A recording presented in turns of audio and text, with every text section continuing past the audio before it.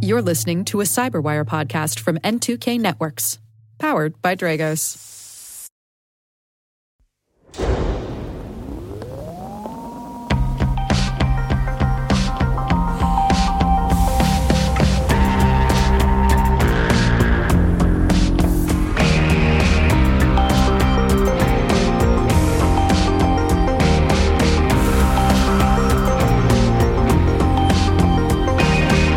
It's February 7th, 2024, and you're listening to Control Loop.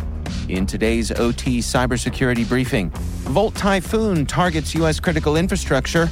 A ransomware attack against Johnson Controls cost $27 million. A bill would add ICS security to the President's Cup cybersecurity competition. Today, we have a special segment for our interview. Yesterday, Dragos CEO and founder Robert M. Lee testified at the hearing before the U.S. Congressional Subcommittee on Cybersecurity and Infrastructure Protection. We share Rob's opening remarks. The Learning Lab features the conclusion of the discussion between Mark Urban and Dragos Strategic Accounts Director Sam Van Ryder about building community in OT. We'd love to know what you think of this podcast and what you'd like to hear more about. Please take a few minutes to submit the survey in the show notes. Your feedback ensures we deliver the information that keeps you a step ahead in the rapidly changing operational technology industry.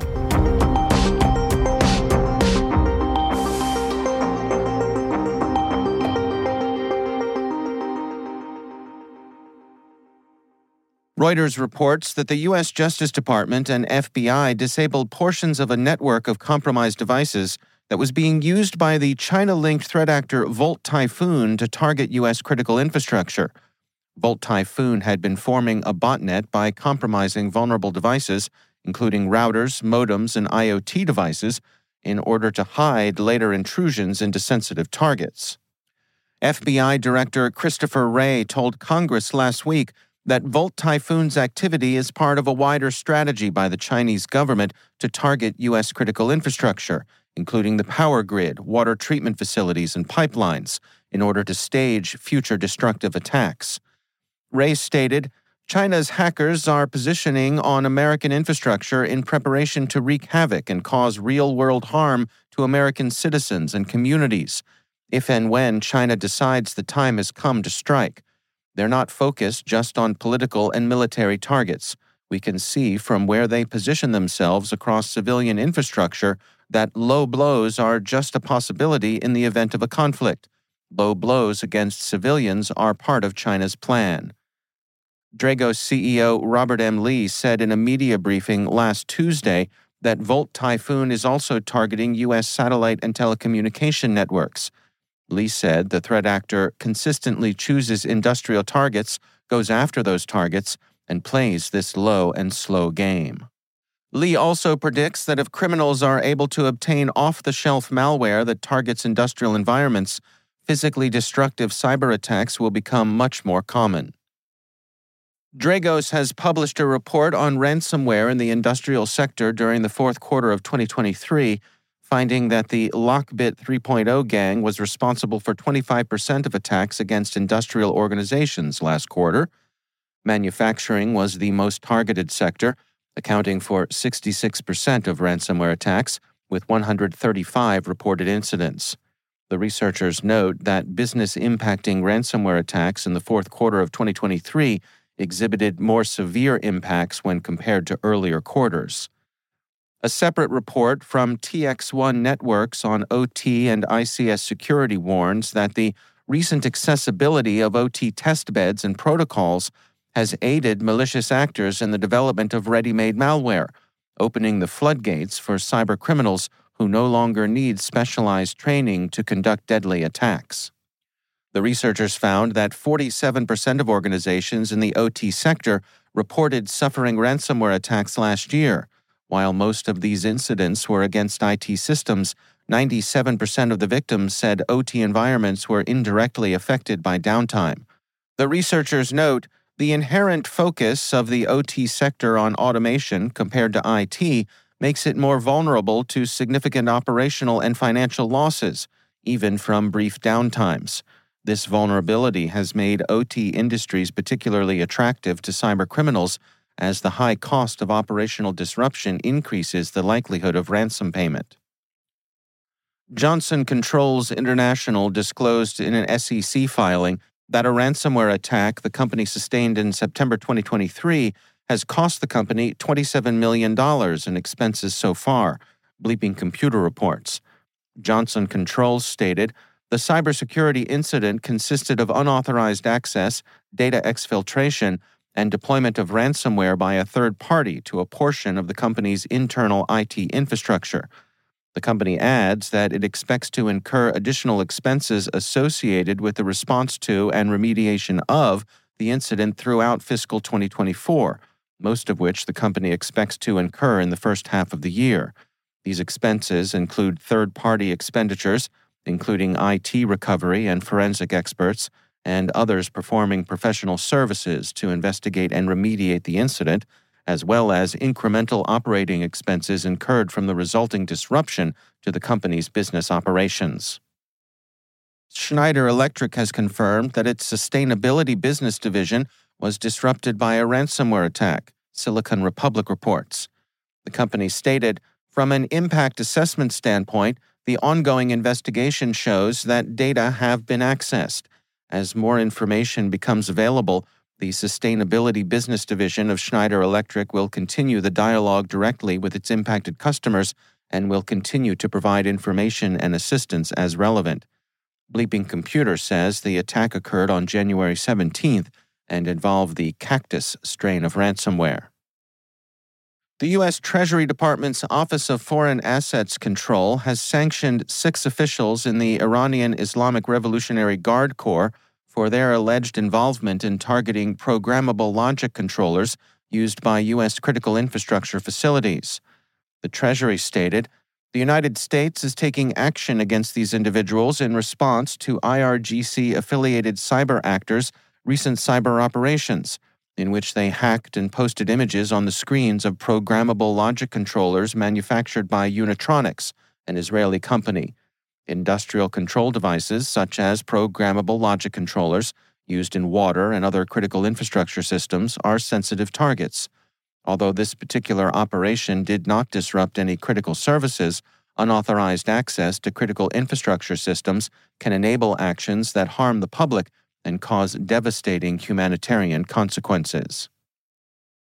The U.S. House Energy and Commerce Environment, Manufacturing, and Critical Materials Subcommittee held a hearing last week on cyber attacks against water treatment facilities, Industrial Cyber reports. Subcommittee Chair Buddy Carter, Republican from Georgia, stated, rather than responding to these cybersecurity threats with one-size-fits-all regulatory standards that are costly and require and assume a level of technological sophistication to operate and maintain, we must focus on ways to increase cybersecurity collaboration within the water sector and opportunities for the Environmental Protection Agency and Department of Homeland Security to work jointly with these systems to achieve higher levels of cybersecurity. Cyber threats are not disappearing, and no amount of regulation, resources, or technical expertise can fully remove the threat. The U.S. Senate Homeland Security and Governmental Affairs Committee has approved the Industrial Control Systems Cybersecurity Competition Act, a bill that would expand the President's Cup cybersecurity competition to include OT and ICS security. The bill will now be voted on in the full Senate. The annual President's Cup cybersecurity competition held by CISA aims to identify, recognize, and reward the best cybersecurity talent in the federal executive workforce.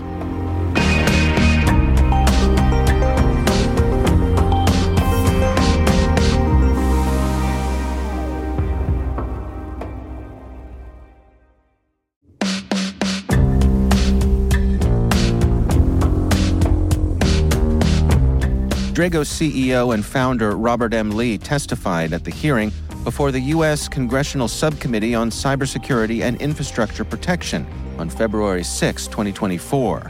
Here's Rob's opening statement before the committee. Robert Lee is Chief Executive Officer and co-founder of Dragos, a global technology leader in cybersecurity for OT. Mr. Lee also serves on the Department of Energy's Electricity Advisory Committee as a member of the World Economic Forum's subcommittees on cyber resilience, for the oil and gas and electricity communities. He began his work in OT as a U.S. Air Force Cyber Warfare Operations Officer tasked to the National Security Agency. Throughout his career, he has supported analysis of some of the most significant cyber attacks on industrial infrastructure, including the 2021 Colonial Pipeline ransomware attack. Mr. Lee, I now recognize you for 5 minutes to summarize your opening statement. Chairman Garbarino, Ranking Member Swalwell, and members of the subcommittee, thank you for providing me the opportunity to testify before you today. My name is Robert Lee, and I'm the CEO and co-founder of Dragos, a leading OT cybersecurity technology provider. Today, water utilities and other critical infrastructure organizations find themselves in the front lines, defending against both state actors and criminal groups. They face growing threats, most importantly, to their OT or operational technology networks. These systems are the critical part of critical infrastructure. In 2018, I testified before Congress that Dragos tracked 5 state actors specifically focused on OT networks. Today, we track over 20 such groups, and my message has more urgency. My testimony focuses on 3 core points. First, there are fundamental differences between OT and IT networks. The biggest difference is the mission or business purpose of these systems. Generally, IT supports how you manage a business, where OT is the reason the business exists. They're the specialized computers and networks that interact with the physical world around us, including things like controlled pumps, chemical levels, and so forth at water treatment facilities.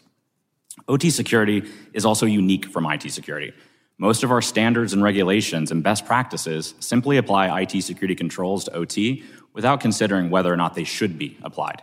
This results in wasted resources and operational disruptions. OT security instead should focus on unique OT security controls and adopt from IT security only when it makes sense, such as those in the SANS Institute's ICS 5 critical controls.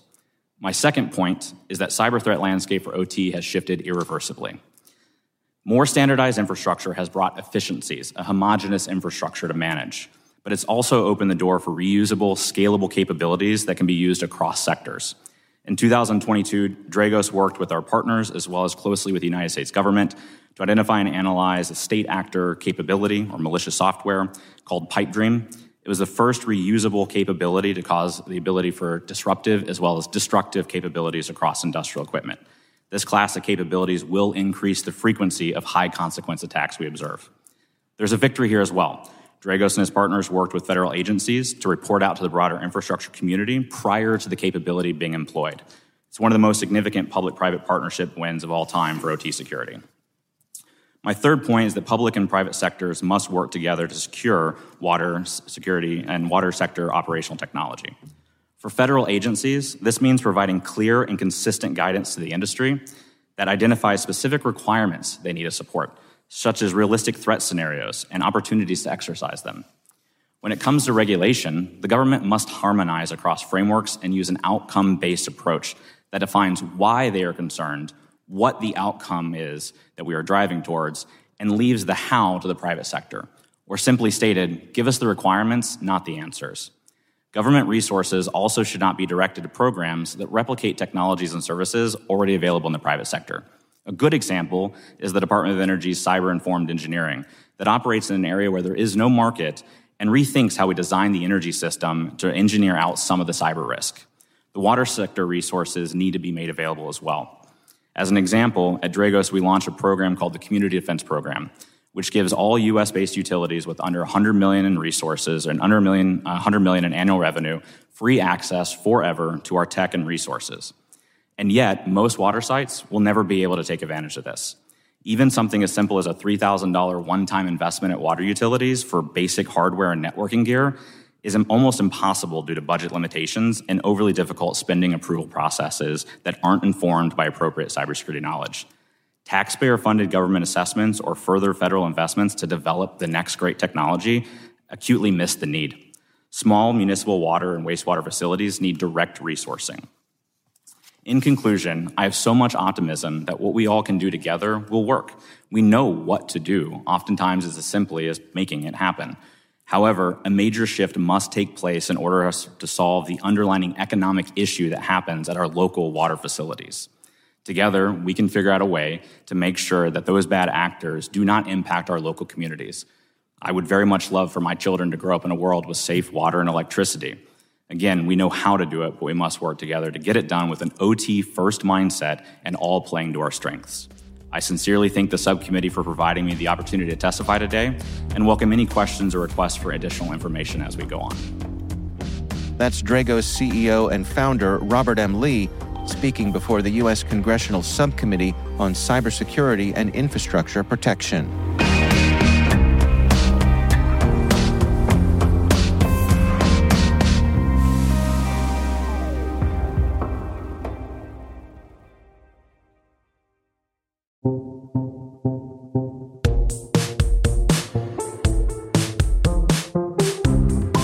On this episode's Learning Lab, Mark Urban is joined by Dragos Strategic Accounts Director Sam Van Ryder to conclude their discussion of building community in OT.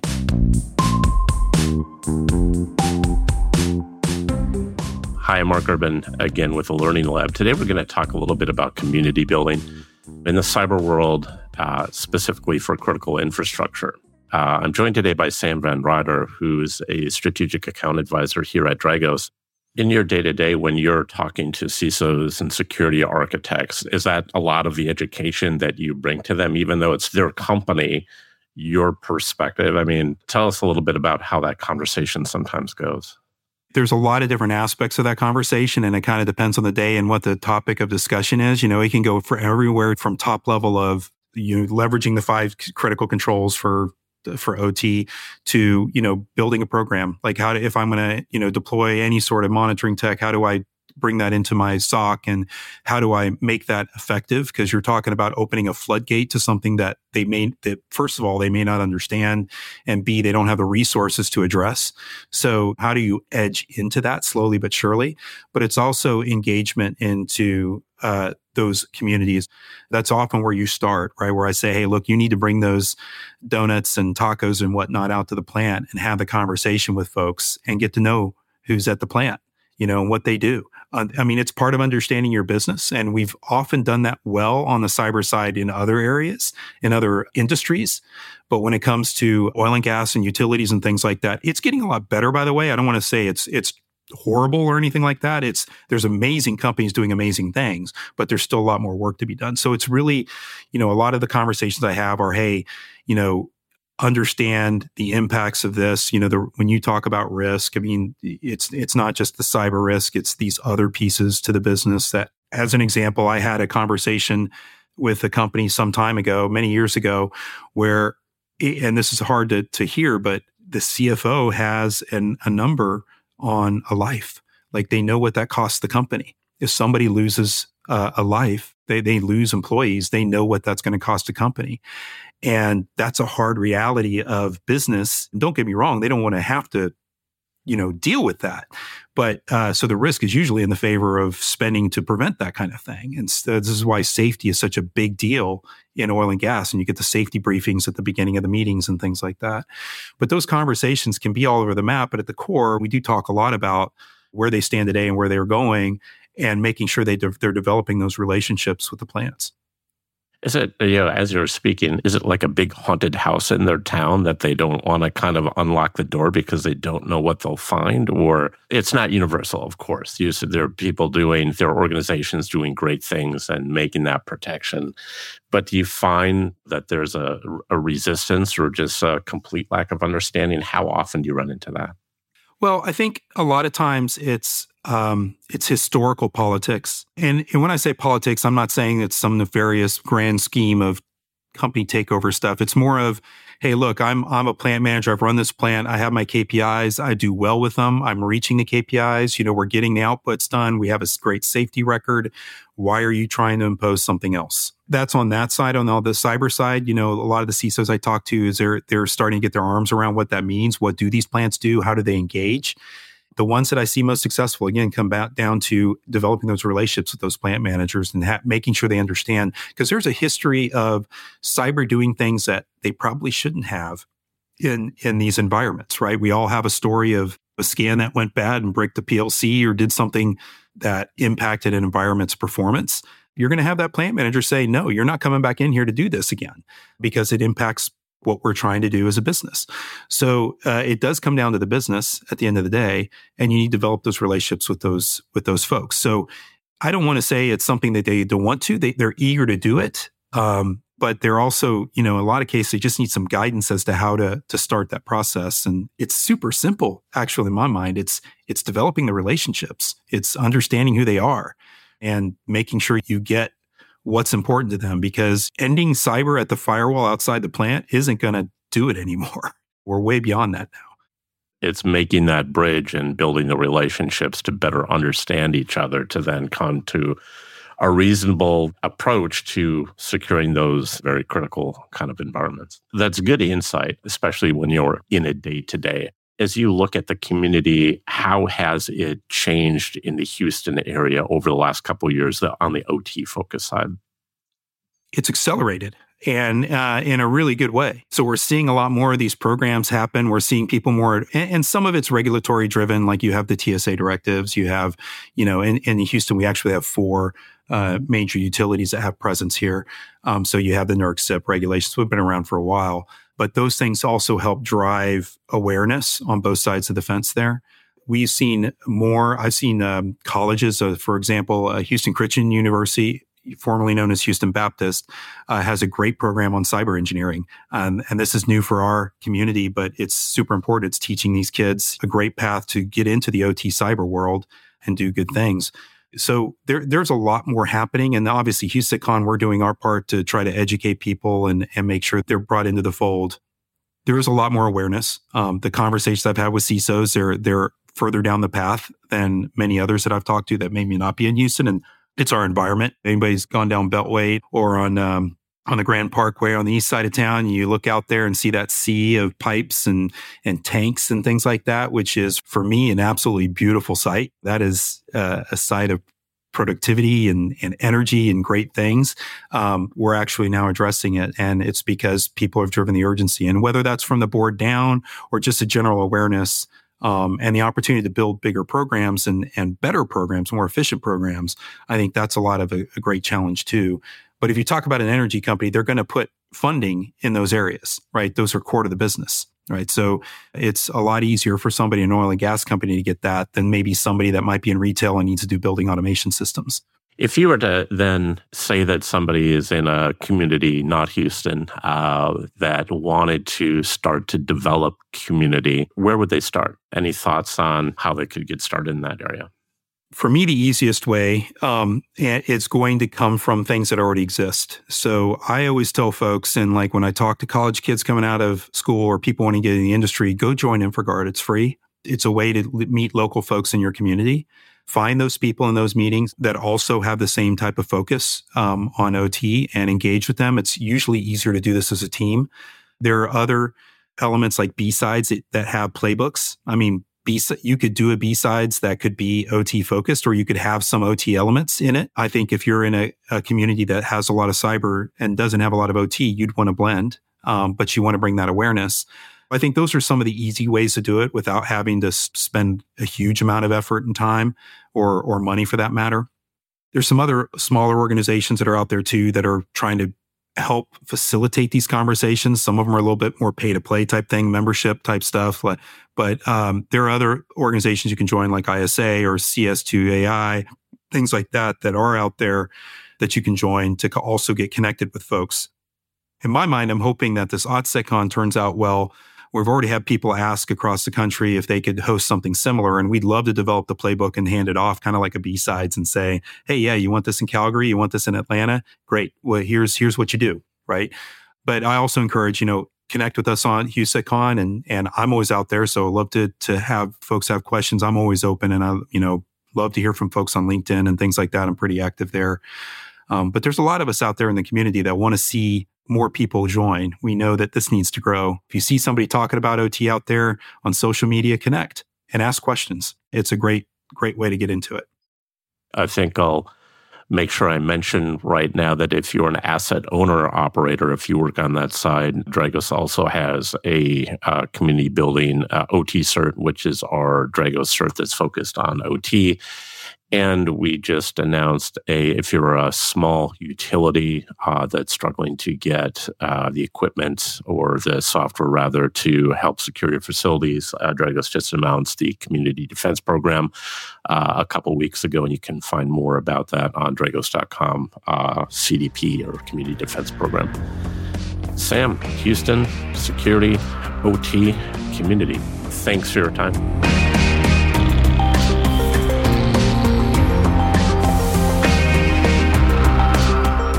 And that's Control Loop, brought to you by the Cyberwire and powered by Dragos. For links to all of today's stories, check out our show notes at thecyberwire.com.